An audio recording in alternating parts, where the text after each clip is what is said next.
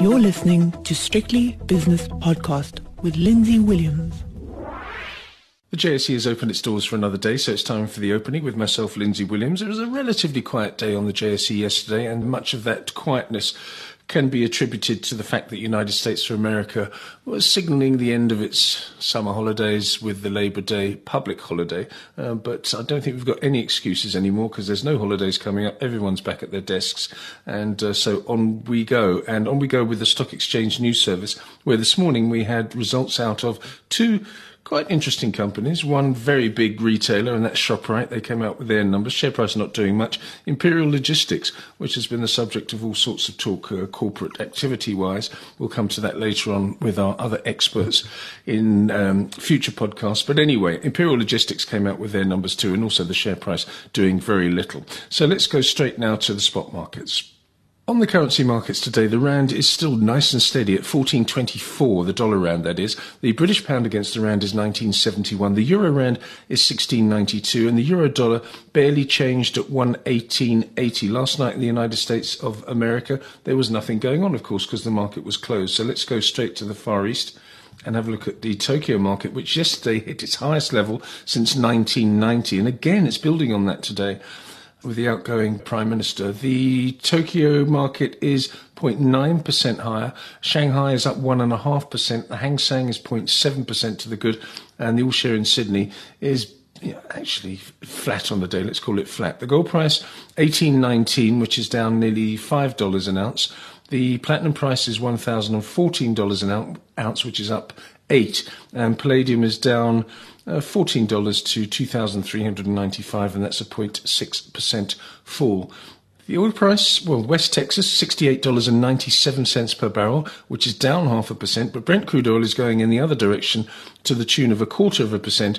It's up 17 cents per barrel to $72.39. The CRB commodity index, which is the index which measures a huge basket of commodities, is exactly the same as it was yesterday. It's gone on a flat liner at 200, just below 234, let's call it. The US 10-year Treasury yield after Friday's jobs data is actually sort of ticking higher. The yield is about 3.5 points higher at just below 1.36%. And the South African 10-year bond yield is a wee bit weaker, 8.835%, which is about a 2.5 basis point move. Bitcoin has had an astonishingly good few days, and that continues this morning. Okay, it's only up 1.1%. But it's 52,360, which is a new recent high. Again, I think it's the highest since May. S&P futures telling us what might happen on the opening on Wall Street later on. 4,539, little change there, up 0.1%. Okay, let's have a look now at the shares that are moving in early trading on the JSE to the upside and to the downside. On the upside, we've got Steinhoff up 7.6% at the moment to £3.12. Don't forget, it was down nearly 22% yesterday. This thing's all over the place. A punter's dream, if you get it right, that is. ShopRite, after its results, up 1.75%. Process up 1 2/3. Good performance from Tencent this morning in Hong Kong. Northam up 1.5%. Capitec up 1.3%. On the downside, Bytes is down 2.3%. Mass is down 2.3%. That's a property company. South 32 is a 1.6% loser. Cup has given up 1.5%, and 91, the asset management company, is down 1.4%. The two major indexes that we have a look at in the mornings look like this on the JSE Securities Exchange. The all-share index is 0.4% to the good at 66,503, and the top 40 is up nearly 0.5% to 60,318. I'll be back later on with It's My Money, brought to you by Brentus Wealth, and then, of course, the 5 o'clock shadow with Nick Kunzer. No David Shapiro today, of course, because of a Jewish holiday. But anyway, 5 o'clock shadow, don't miss that one. Lots to talk about.